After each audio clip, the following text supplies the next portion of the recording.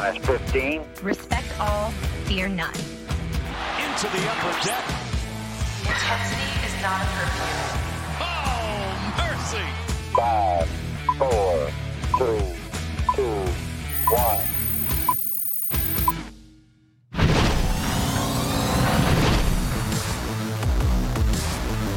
From inside the Masson newsroom, it is the Masson All Access Podcast. Paul Mancano and Brendan Mortensen here with you, as always, on what would have been the final half day, so to speak, of the 2020 winter meetings. We should be in the Omni Dallas Hotel, but we are not. We are here in the Masson newsroom. We had a full week of shows.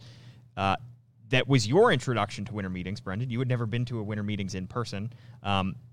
I got to say, it was a vastly different experience than anything that I've experienced in a winter meeting. So you didn't get a full taste of winter meetings, but did you at least experience the over-caffeination and undersleep that comes with a traditional winter meetings? Oh, absolutely. Okay, it was a riveting experience in which no big free agents were signed, no big trades were made.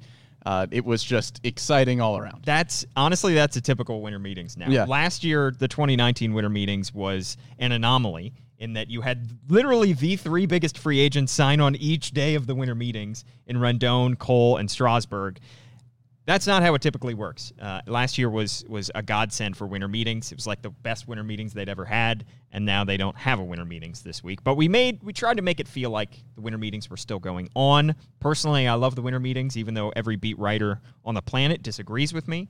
I have a blast at it, even though I get no sleep. So I enjoyed the week anyway. The biggest part of it is just getting to hang out and see all the people that you know and have met around the baseball world, and we did not experience that. That's the most fun part of winter meetings, but we move on as we do, and we will be there next year, we hope. We got a lot to talk about, even though the Orioles did not make a whole lot of moves this week. Just had the Rule 5 draft an hour ago, and the Orioles took two guys. We're going to talk about those two guys and what they could bring to the Orioles roster. We're also going to talk about which top prospects in the system could debut in 2021 and when. We're going to try to predict the exact day of their debuts in 2021. But first, we got to talk about the news that came out yesterday, which was the invitations being sent to Orioles affiliates. So they sent 4 invitations to bring along 4 of their affiliates, those 4 being Norfolk, the Tides continuing as the AAA. If this is, of course, just the first step of this process, which is probably going to be long and involve several steps in which these teams will attempt to become the affiliates for 2021 and beyond. But here's what we know so far. Norfolk received an invitation for AAA. Bowie received an invitation for AA.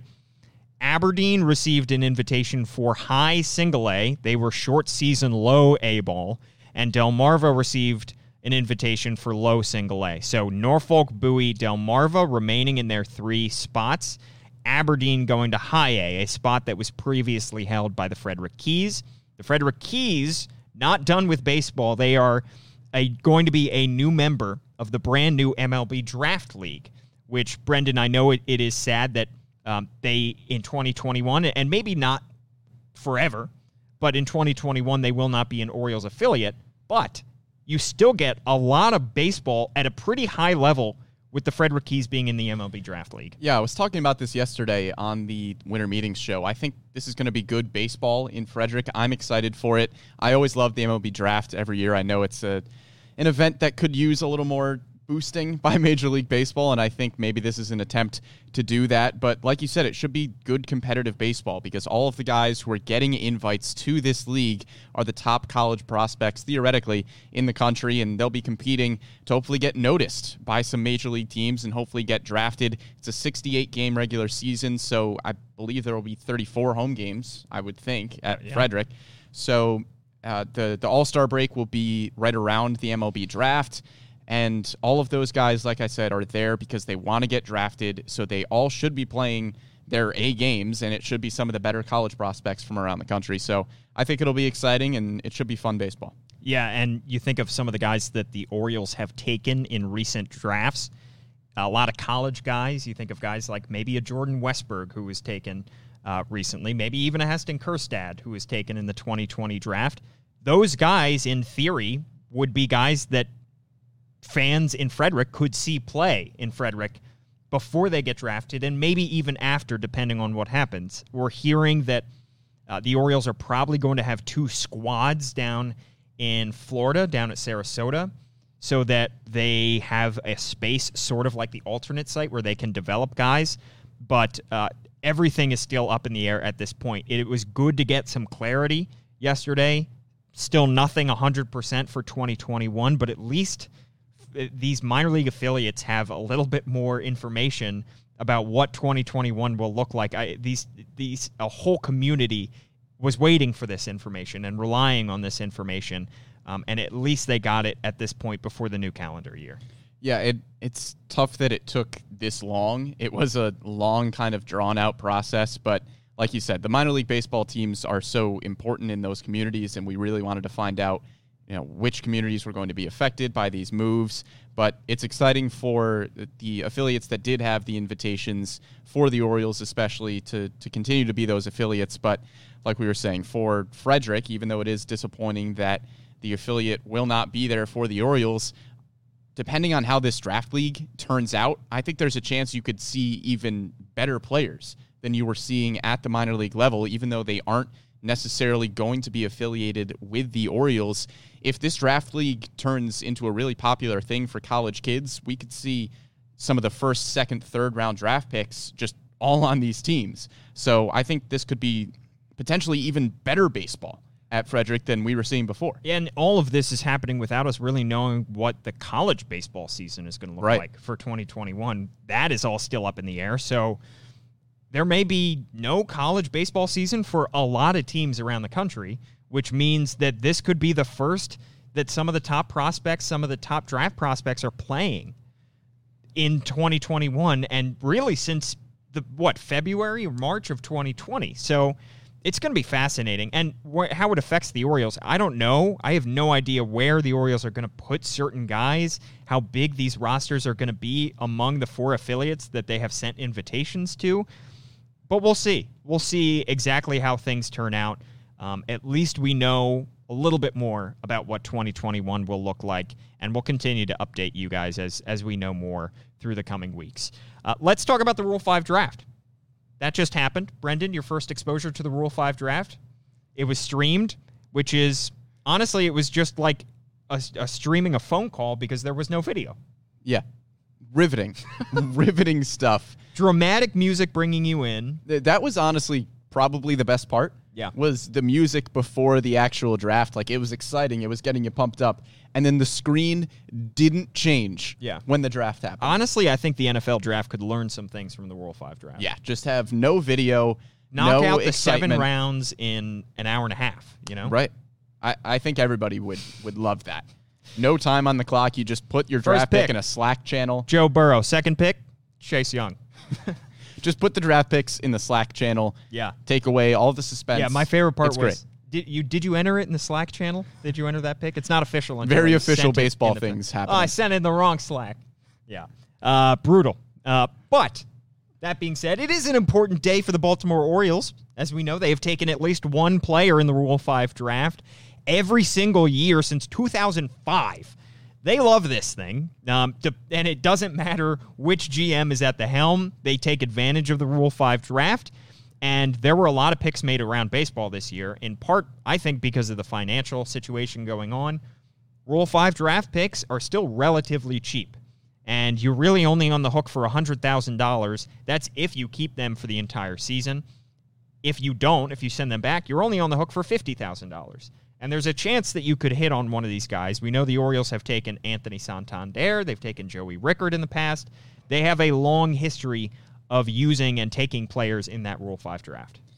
It's an important draft, even though it's not publicized very well. I think there are going to be a decent amount of players along Major League Baseball that are actually going to make an impact for teams in 2021. And the Orioles took 2 guys in this Rule 5 draft that I think could potentially break the Major League roster for 2021. It's on the surface level. When I first looked at the picks, I was surprised.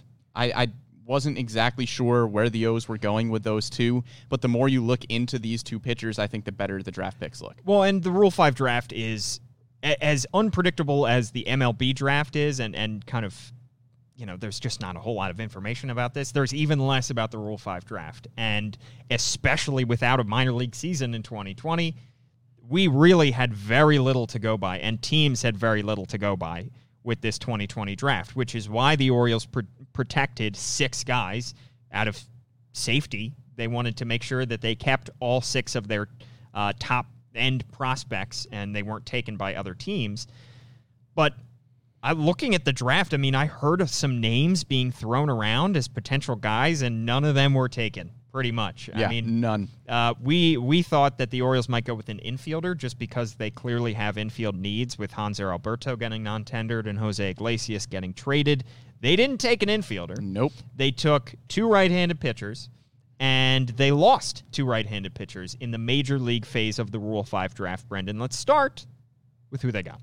Yeah, I did some prep before this to try to figure out who the Orioles might take. Absolute swing and a miss. Just throw it out the window. Not even close. No. Not even close. So the first guy that the Orioles take, right-handed pitcher Mac Soroller. Am I pronouncing that right? I think you are. I think I am. Nephew of Ben McDonald. How about Orioles that? broadcaster, first overall pick. That's pretty cool. Got to get the official scouting report from Ben at some point on the podcast. Yeah, so Max Soroller, 5th-round pick in 2017 out of southeastern Louisiana University, 25 years old, pitched in Single-A in 2019, and that was like the head-scratcher for me when I looked at it at the surface. He's 25 years old and hasn't pitched out of Single-A yet. I was surprised that the Orioles took him this high, but he does have some pretty decent numbers. 3.69 ERA in 26 games, started 20 of them in 2019 at the Single-A level. The 3.69 ERA doesn't look amazing, but it's the more advanced analytics and advanced numbers that make Soroller look better. A 26.5% K percentage to just a 6.1% walk percentage is really good. 127 strikeouts, just 29 walks. And when you say 25 years old and hasn't pitched above Single-A, look, there was a whole season that was missed. And, right. I think that that's important to discuss when we talk about all these guys. And it was something that we mentioned with the guys that they got, whether it be Terran Vavra or somebody else, or Kevin Smith, somebody that they got in a trade, because it looks worse because they're a year older and didn't advance in the system, but who knows what they could have done in the 2020 season. They could, maybe Max Soroller starts in Double-A and is outstanding. So it's that you have to keep that in mind when discussing this. I noticed also he threw 117 innings, which is typically a lot for a minor leaguer. So he got a lot of work under his belt. So it may have helped him to have 2020 off, so to speak. Those 10 Ks per 9 that you mentioned, that's a high number, and that's very strong and very encouraging. And we know that the Orioles rely on advanced statistics. Not that that's an advanced statistic, but that when you're looking at minor leaguers, oftentimes with pitchers, strikeouts are more attractive than a low ERA in a lot of ways. And that's part of the reason that a guy like Alexander Wells, we love him, but he's not viewed as a top prospect, even though his ERA numbers are outstanding and he keeps runs off the board. His strikeout numbers are not gaudy. He strikes out about 7 per 9. So scouts look more at, I think, those strikeout numbers than they would the ERA when it comes to minor leaguers, because they look at it and they say, all right, we can work with this pitch, we can work with this pitch, and he might have been the victim of some bad luck. We don't know what kind of fielding is behind him at the Single-A level.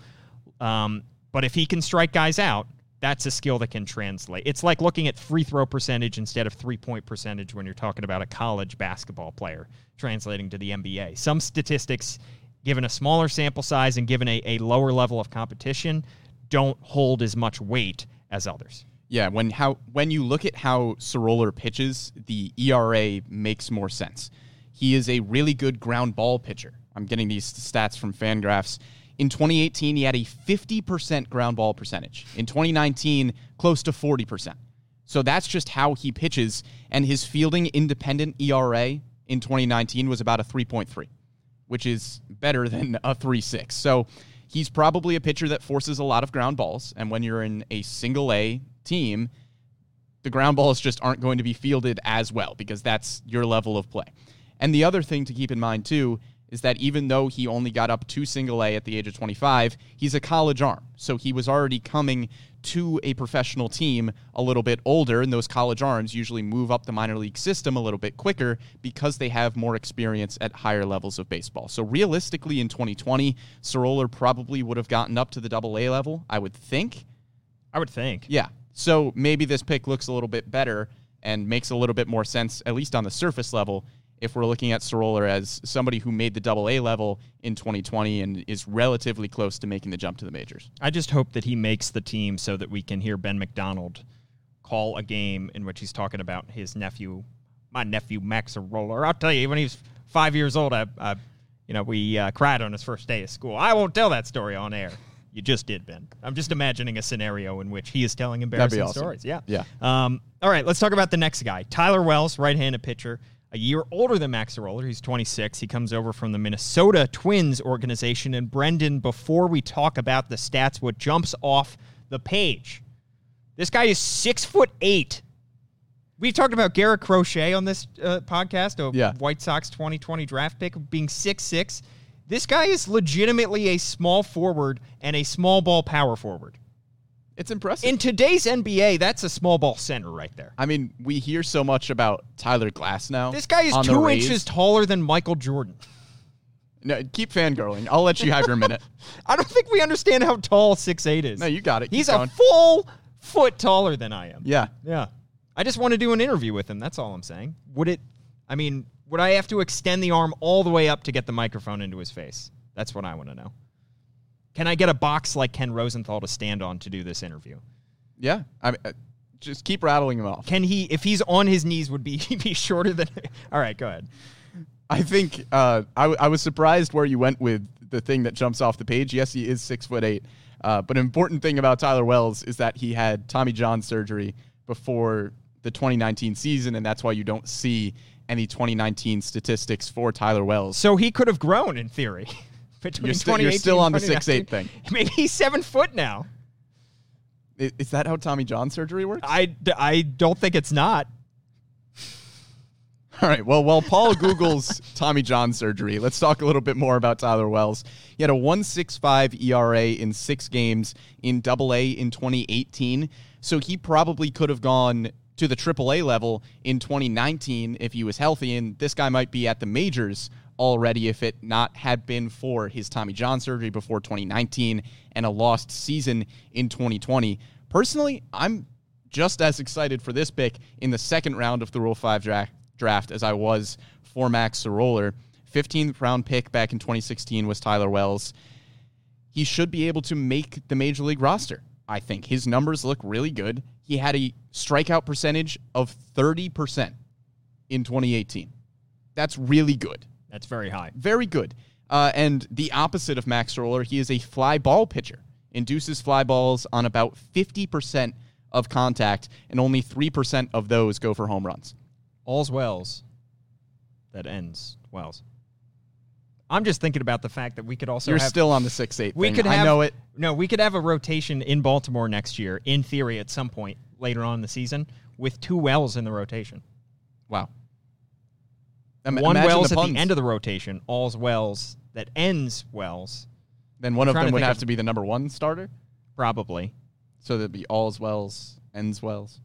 Yeah, sure. Basically, we're just excited for the puns. Let's get all Wells in the rotation so that we can say all Wells and ends Are Wells. there enough starting pitchers named Wells I can hear in Major League Baseball the to producer have Bobby Blanco an sighing. all... Are there And enough rolling Wells his in eyes. Major League Baseball? Somebody please let us know. Well, in the comment section. Alexander has his twin brother. He's got a very Australian name. I can't remember what it is. And when this guy got picked, I thought, is this the Wells? The twin brother, the other Wells? Well, if somebody out there knows if there are enough pitchers named Wells in Major League Baseball to form David Wells. a starting rotation, preferably ones that aren't retired, please let us know, because this is apparently what inquiring minds want to know. All right, I'll stop the bit. Yeah, I mean, another guy also that the innings pitched jumped out to me, 119 innings pitched. That's typically a lot for a minor leaguer, and you do wonder if maybe he had a little bit too much work in a minor league season that might have contributed to that Tommy John surgery. It's also funny because, not funny, but it's interesting because the Orioles drafted a guy who recently missed a whole season because of Tommy John surgery, and they lost a guy in this Rule 5 draft who just missed an entire season because of Tommy John surgery, and that's Zach Pop, who came back in the Manny Machado deal, a piece that is a guy that was viewed as a reliever long-term, most likely, had very good stuff, was not protected in the Rule 5 draft. I thought he was going to be safe. I didn't think that team was going to take a chance on a guy who just had Tommy John surgery, but clearly teams like the Orioles were willing to take a chance on that. So Zach Pop leaves the organization, and Tyler Wells comes into the organization. Personally, I thought Zach Pop should have been protected going into this Rule 5 draft, because if you're going into the Rule 5 draft thinking that you're going to take 2 right-handed pitchers, I would have just protected Zach Pop and taken 1 right-handed pitcher, because his numbers in the minors have been unbelievable. I mean, a 1.53 ERA in 44 games in 2018, and then a .84 ERA in 8 games in 2019 before he got hurt. The thing is, though, I think almost all of that was out of the bullpen. Right. So that just lowers your ceiling a little bit. Absolutely. But the Orioles could use another good bullpen arm, and I think Zach Pop would have been close to making the Orioles bullpen in 2021. I think there are some guys currently on the roster that I probably would have promoted Zach Pop over. So personally, I think I would have protected Zach Pop, put him in the Orioles bullpen for 2021. I think he could have been able to contribute. Well, and the other thing is we just don't know what the team knows. They know his rehab process much more intimately than we do. They know what he's capable of. They've probably seen his stuff much more recently than we have. So at this point, it's just tough to speculate exactly what he was going to be able to contribute. But yeah, on the surface level, I agree, Brendan. I think it's a gamble. It's a gamble anytime you leave anybody exposed in this Rule 5 draft. They had to. They couldn't. They really just did not have room to keep both Zach Pop and Gray Fenter, who was also taken in this Rule 5 draft. Another guy that I didn't think was going to be taken in this Rule 5 draft, had not pitched above Single A and was good in Single A, but what is he, 24, I think, at this point? Yep. So another guy like Max Soroller that just not a great track record, not a whole lot of information to go by, but a team was comfortable enough to take him and pull him away from the O's. And also keep in mind, the O's could get either or both of these guys back if they are returned at some point. I think Zach Pop probably makes the roster for the Diamondbacks. I would be very surprised if Gray Fenter made the roster for the Chicago Cubs. 24 years old, hasn't pitched above Single A. I think this is probably a case where the Cubs are rolling the dice on a guy with a good amount of potential. He had a 1.81 ERA in those 22 games that he pitched in Single A. So maybe you're hoping that you can fast track his development a little bit.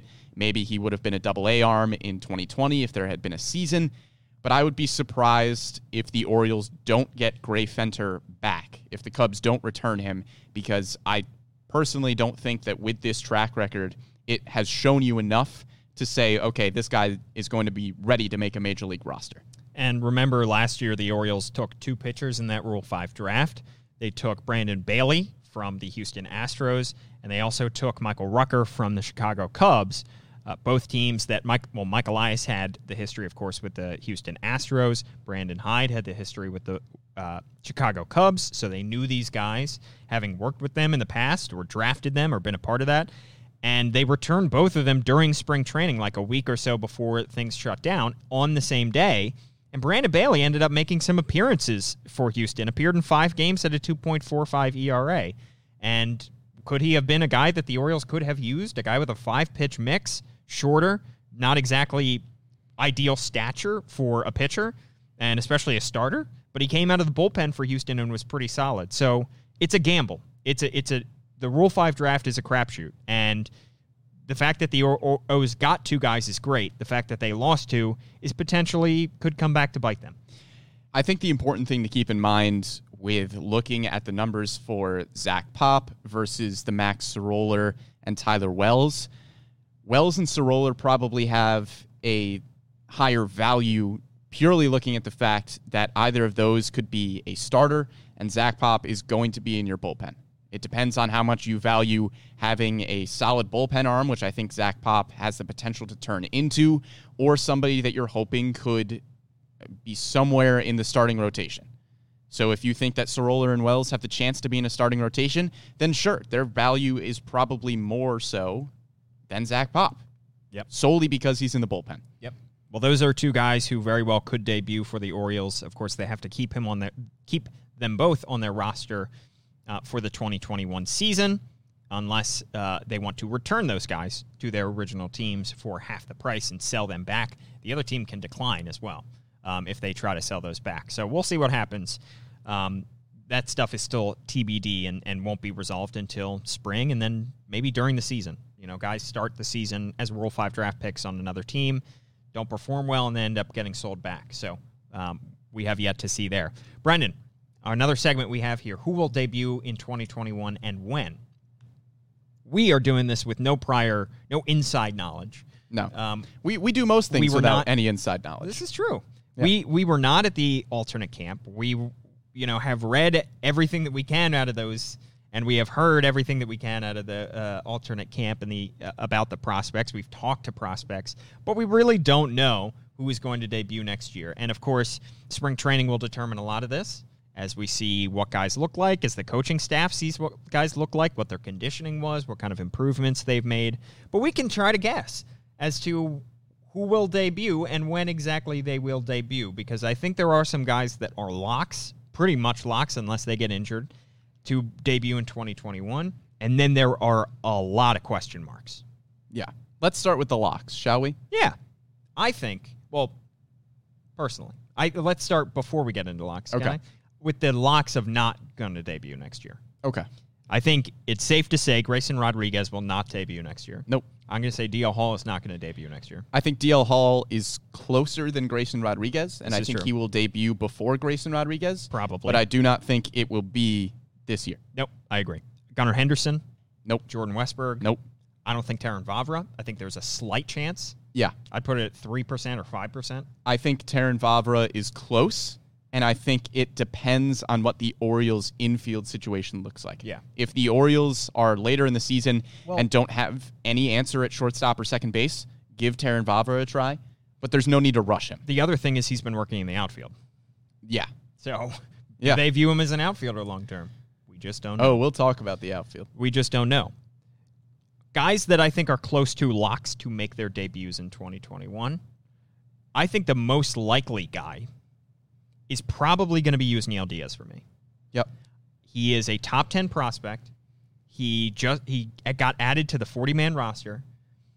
He has played 2 seasons at AA, and he looked good in the alternate side of Bowie. To me, I think he's 25 years old at this point? Mm-hmm. I think there is a very high chance he makes his debut in 2021. I thought there was a pretty good chance that Yusniel Diaz made his debut in 2020. Yep. I think a lot of fans thought that. Yeah, he's been hampered by injuries a little bit in the minor leagues, and that's stunted his progression through the minor league system. If it weren't for those injuries, I think he probably debuts last year. Yusniel Diaz, remember, of course, at one point he was the number 1 prospect in the Orioles system. I don't know how much that says about the quality of Diaz versus the quality of the farm system, but still a really promising prospect that I would be very, very surprised if he didn't make his debut this season. The question becomes with Diaz, how much playing time does he get in a very crowded Orioles outfield? And we had Mike Elias on our winter meetings show a couple days ago, and I asked him also about the outfield, whether he thinks there are enough games, enough innings for these guys, because you still have Ryan Mountcastle, you still have Austin Hayes, you still have Cedric Mullins, you still have DJ Stewart, and you have Anthony Santander coming back from injury. That's 5 guys right there, depending on how you view Ryan Mountcastle, that could all legitimately see time in the outfield. So when will there be an open spot? And injuries happen, and that's something Elias said, and you can't predict that, and it's it's tough to, you don't want to see injuries by any stretch. But an injury would likely open the spot for him. If there aren't injuries, do you think the Orioles just call him up when they think he's ready? I think you call him up when you think he's ready and just figure out where you're going to play him. Trey Mancini is out of the corner outfield conversation, I would think. Personally, I think if Yusniel Diaz is up and ready to play, I don't think you push Ryan Mountcastle in the outfield. I know he was solid in left field last year, and it gives you more versatility with Ryan Mountcastle if you can put him at left field, right field, or first base. We saw the Orioles do that with Trey Mancini the last few years, and it worked out pretty well, especially with a crowded first base.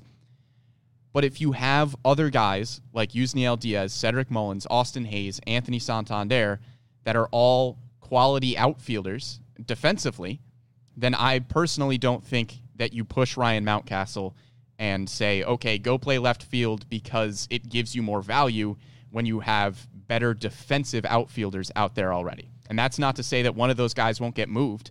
I think there's a chance that Anthony Santander gets traded. I think there's a chance that Cedric Mullins either gets demoted to that fourth outfield spot or is just moved. So there's still a lot of moving pieces, but I don't push Ryan Mountcastle. Yeah, I think DJ Stewart is on the outside looking in this conversation. I agree. So that might eliminate one spot.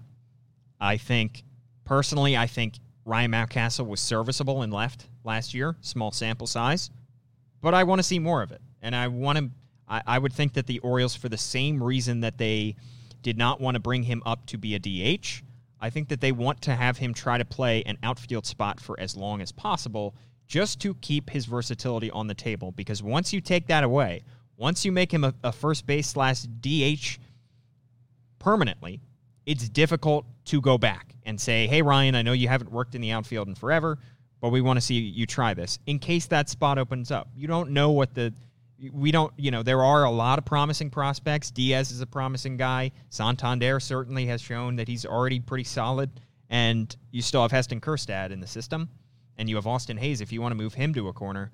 But I still would like to see Ryan Mountcastle get an extended shot in left till he proves he can't do it. And that day may come. That day may come. His defense may get exposed next year, but I'd like to see it. Yeah, and I totally see where you're coming from there. My thing is just that with this crowded outfield, you've got Diaz, and like you said, you have more guys coming up through the system. We've heard that the Orioles are trying out Terrin Vavra in the outfield. We haven't talked much about Ryan McKenna. He's a really solid defensive outfielder. And, of course, Heston Kjerstad is going to be up in a few years. A few years down the line, I don't see Ryan Mountcastle being one of those better defensive outfielders, better than guys who were natural outfielders. Let's not forget Ryan Mountcastle was kind of thrown into left field because he wasn't going to be playing third base. He certainly wasn't going to be playing shortstop like he was drafted. So they kind of said, okay, Ryan, go out in left field because we don't want to bring you up as a DH. Personally, I think if you can give him as many reps at first base as possible, that is probably going to benefit him more in the long run. Even though the versatility isn't there, I see him more long-term as a first base DH guy, simply because the Orioles have a bunch of guys who play better defense in the outfield, hopefully better defense. And we don't, obviously, as said, don't hope for an injury, but if an injury occurs, this might clear up a little bit of the logjam in the outfield, and you might get a little bit more clarity there. So we'll see. We'll see in terms of where that happens. If you had to guess, though, when you think Diaz is going to make his debut? July 29th. Ooh, I picked earlier. Oh, no, I didn't. Never mind. 2 days earlier. I said July 27th. Wow. Another outfielder. You mentioned him. Ryan McKenna. When do you think he's making his debut? I think July 4th for Ryan McKenna. Think he's going to come out on his debut with some American flag signs? That's the hope. I have two guys July 4th. Really? I have Ryan McKenna and Zach Lowther. God bless America. You're gosh darn right. Why do you have that for McKenna? Any reason? I don't know. July 4th seemed fun. I think he's close to Major League ready. I think there's a chance he even makes the opening day roster. He's really solid defensively. He doesn't have the best bat, but I think he is a good number 4 outfielder at that point. I for now have opening day. The problem is with Mullins especially, I have a hard time fitting him in, but he was part of the traveling party in 2020. So you were using him as a extension of their big league roster. Essentially, he was never used and was never brought up, but if there was an outbreak for COVID in an away ballpark, he could be thrown into a game, thrown onto the roster, and make a spot start. So he was with the team for a lot of the year. So to me, that says that he is close. I just don't know. I don't know if he's a center fielder long-term. I don't know if he's a corner outfielder. And his stats in AA in 2019 were not spectacular. So I just don't know where he fits into this picture because Diaz has a step up on him just because of his prospect ranking. Mullins has to step up on him just because of his production. Santander and Hayes obviously are ahead of him. So can he push through and make his debut? I think they want to see what he has. I just don't know when that's going to come. I think if there are any injuries, Ryan McKenna is the first one you call. I agree. Because I feel more confident in Ryan McKenna playing any position in the outfield defensively than I would feel with Yusniel Diaz doing that. I think Diaz you call up because you want to see what he has because he's one of those top prospects, because he has a good bat in one of the corner outfields. McKenna, I think you call up more as a guy who can be a solid defensive replacement if somebody needs an off day. I think Diaz comes up to play every day, and I think they would be comfortable with McKenna as a fourth or fifth outfielder. Absolutely. I agree. Other guys that might make their debuts, got to talk about the pitchers. Michael Baumann, do you think he makes his debut this year? Yes. When? July 10th. Ooh, okay. I don't know. I'm Fast throwing riser. out basically the way I broke it down was I thought there were guys who would debut in July, some who would debut in August, and some in September. The days I just made up randomly. And the other thing we have to consider, trade. There's a chance if the July 31st trade deadline is as it has been in 2021, no reason not to believe that right now. Alexander Cobb could be off the roster by August 1st. So maybe a deal gets done, and Alexander Cobb is Alexander Cobb. Yeah, I was saying Alexander Wells. Alexander Wells on the brain. Yeah. Alex Wells. What am I saying? Alex Cobb. It's been a long week. Yeah. Alex Cobb could be off the roster and on another team's roster on August 1st, which would open up a spot in the rotation for some of these pitchers to come through. So for me, I have Baumann as September 1st. I think he's a later call-up. He is dealing with an injury this offseason. He's expected to be ready for spring training, but could affect his timeline coming back. Maybe they want to give him a little bit more time to get ready and to get in full shape before the season. Yeah, I have two guys like earlier on in terms of promotions being Michael Baumann and Zach Lowther, solely because I thought they could have made their debuts in 2020. So I kind of grouped those two together because I think realistically they could both come up and fight for spots in the starting rotation. Another guy, in terms of a pitcher, Alexander Wells. Do you think he is making his debut? I don't think he is this year. I think Alexander Wells is close, and he is one of those who has progressed through the minor leagues very quickly, but I think there are just too many pitching prospects right now that are very, very close to the major league level. I have three. I have Zach Lowther, Michael Baumann, and I know we disagree on Kevin Smith, whether or not he'll get called up. Mm-hmm. Alexander Wells, I think, just misses that inside track for getting called up this year. But if he doesn't get called up this year, I think he gets called up very early in 2022. And I mentioned his slightly less impressive stuff. He gets by as more of a craftier lefty. I think that could hurt him in terms of debuting because I think you see guys with great stuff make their debuts earlier because a lot of times they can rely on that. And even if they're missing spots, even if they're, a little bit rattled out there, they can still throw a fastball 98 and blow somebody away and get out of a jam. Or with a guy with slightly less impressive stuff, I think it can be dangerous because if he starts to get hit around, it's tough for him to get out of situations, and he just can't rely on blow-you-away fastball, on a drop-off-the-table curveball in order to get out of situations. So I think Alexander Wells they're going to be careful with. Yeah, someone like Michael Baumann I would equate more to Dean Kramer. Somebody like Alexander Wells I would equate much more to Keegan Aiken. Yes. Doesn't have overpowering stuff, but he's just solid. Yeah. He's another crafty lefty. So I think he will probably have a similar shot that Keegan Aiken did. Maybe throw him in as the number 5 starter in the rotation, and if he doesn't work out there, put him in the bullpen. I think I value Alexander Wells and Keegan Aiken in a pretty similar way. I have Zach Lowther, just throwing it out there, August 6th. I have no idea when Zach Lowther is going to make his debut. No clue. No, I said July 4th because America. God bless it. Why did you have Kevin Smith in there? Just curious. Kevin Smith, Not like it's shocking. I'm just wondering. No, I think he's going to be a later debut. I have him in September. Okay. But Kevin Smith showed a lot of potential in Double-A, and I think he is a pretty similar tier to a Zach Lowther or a Michael Baumann. Yeah. He has a shot to stick in the Orioles rotation, showed a ton of promise with the Mets. The reason that I have him coming up a little bit later than some of the other guys, simply because the Orioles haven't gotten to work with him very much, and I think if he isn't called up in 2020, I think that's probably the reason why. Not because he's not ready, but just because the Orioles haven't gotten a great look at him because he's a recent acquisition and they just haven't been able to work with him very much. But I think he has the stuff to be in a similar tier to Lowther and Baumann. And that's where he fits in terms of the MLB pipeline prospect rankings as well. He is right in there, but I'm with you. I think that they want to make sure that they get a full look at him. They want to be able to work with him during a season, so I think that they're going to wait with Kevin Smith until 2022, but that's just guessing. Isaac Mattson, I think he is close to a lock for making his debut this year. Pitched in AAA in 2019. Comes out of the bullpen. They could always use more bullpen arms. June 28th. Sure. Yeah, I think that's a good...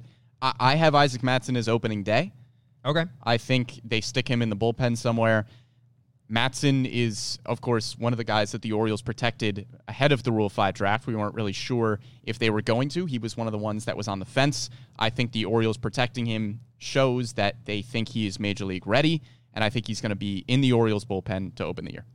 I think he will definitely be a fixture in that bullpen if he stays healthy in 2020. They're going to give him an extended look, I think. Yes. Rylan Bannon, I have him as May 15th. I think he is a fairly early call-up, especially considering right now we'll see what they do in their infield, but I think they're going to still need guys in that infield at second base and third base. He could fit into either spot. Yeah, I had June 1st for Rylan Bannon. I think he gets called up really quickly because there are holes right now at second base and third base, and I would be comfortable putting Rylan Bannon at either of those spots, and I don't think the Orioles find a solution to either of those spots before that time. We're saving the best, not exactly for last, but one of the best for last. Adley, number 1 prospect, Rutschman. Yes. Does he debut in 2021? I think he does. When does he debut? September 2nd. That might as well be July 4th because that's Independence Day. Yeah. Yeah.